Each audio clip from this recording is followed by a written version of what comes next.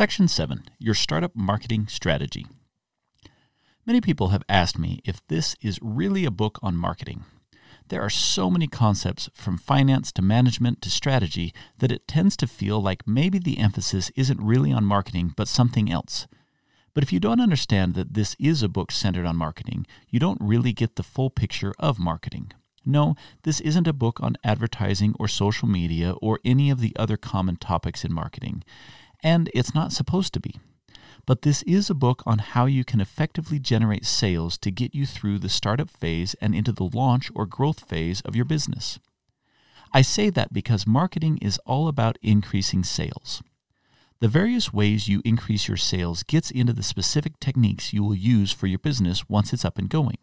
But this book is based on the principle of creating your success formula to get through your startup process and generate enough sales to be able to launch your business. Creating a success formula isn't the approach you've learned in your college marketing class, and many people disagree with the most fundamental idea in this book that all sales are a function of your marketing.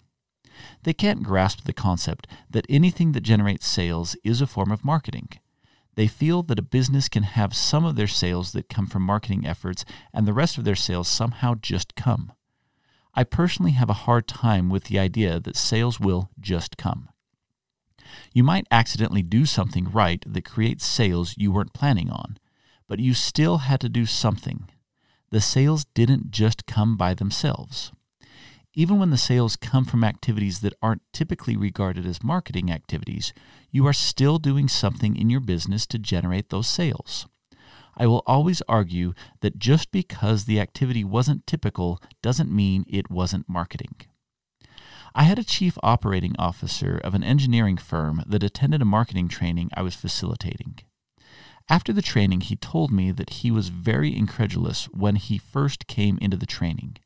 He was seriously questioning how his engineering firm was going to get anything out of a marketing training. Like so many other entrepreneurs, he thought marketing was how to advertise his business. After the training, he thanked me for opening his eyes to so many aspects of marketing that he was ignoring. A short while later, I had the opportunity to talk again with this COO. He was attending another marketing training I was facilitating in his area. After the training, he came up to me and wanted to tell me about the improvements in his business. He said that prior to the training, he was receiving less than 10% of the bids he was submitting. These were clients where he was able to sit down face-to-face and tell them about his company and all it had to offer. After learning that marketing is so much more than what he originally thought, and that a big portion of marketing is understanding your customer, he decided to take another approach. Instead of coming in and spending his time telling his potential clients about his business and why it was the best option, he decided to spend more time listening. His new marketing approach is to spend only a couple minutes giving a brief overview of his company, then saying, "That's enough about me. Please tell me what your needs are and let me see if I can help." What's the result? He now gets over 60% of bids from a face-to-face meeting. That's a significant increase in sales from a non-typical marketing technique. I'm not suggesting that this is the approach everyone should take. Keep in mind, this is a technique, and techniques don't work the same for everyone. What I am suggesting is that marketing isn't what we've been conditioned to believe it is. Marketing is so much more. Marketing is every way you sell your products and services.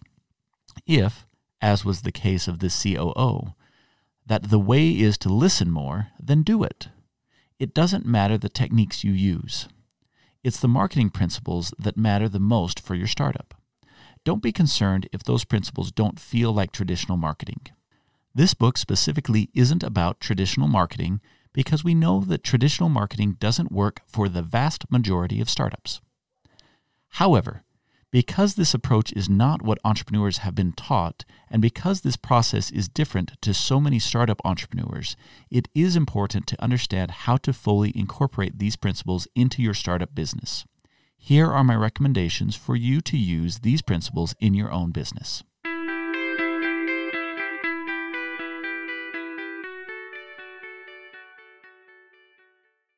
Never stop innovating.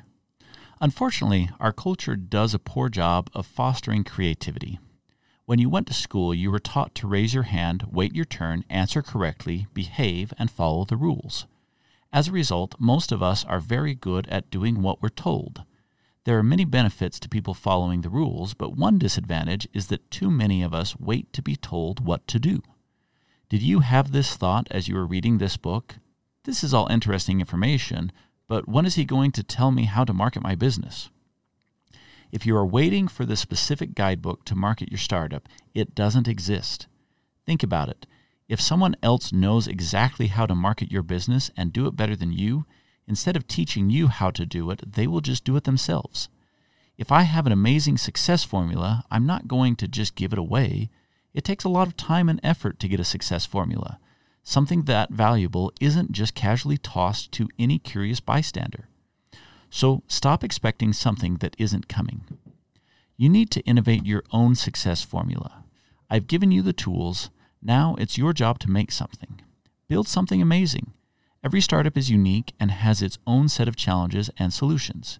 Be brave enough to never stop innovating and create your own success formula.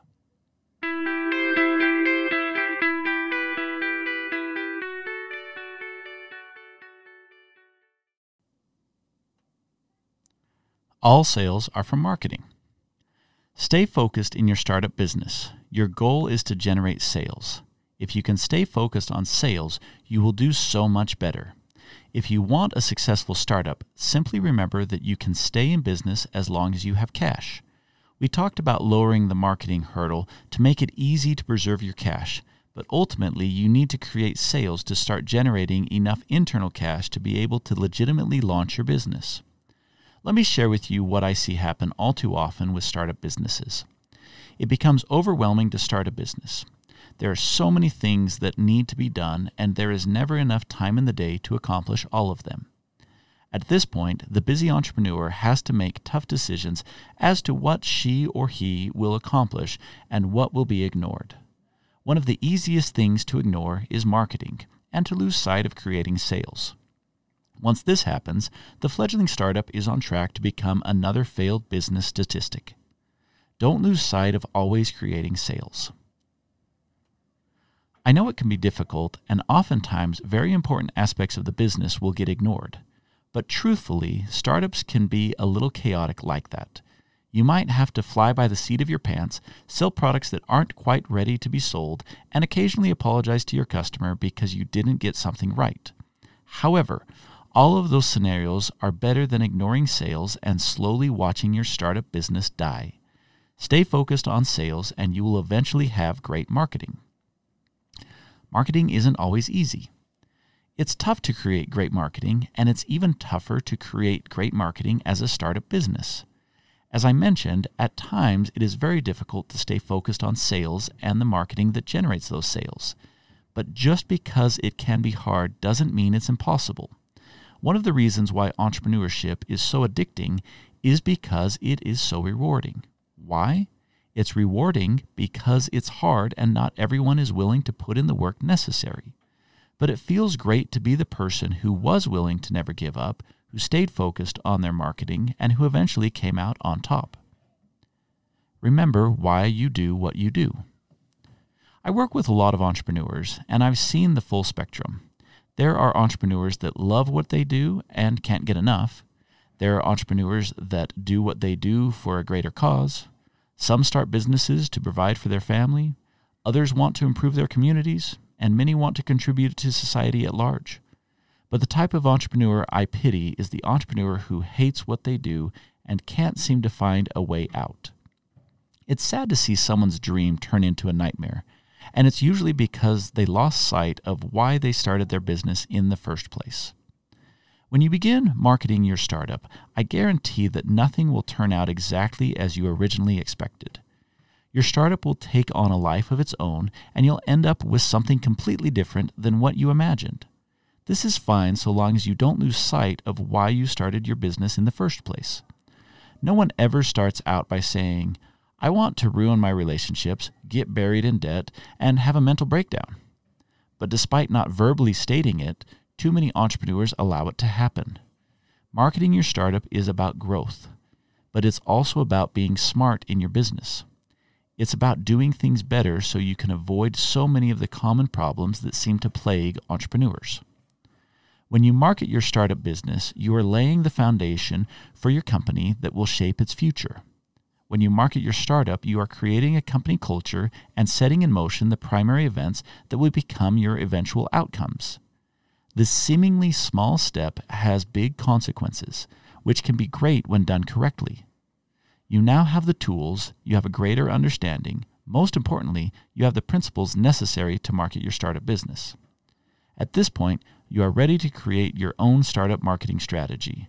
It might not be perfect, but it doesn't have to be. Embrace the unknown and get out there and make it happen.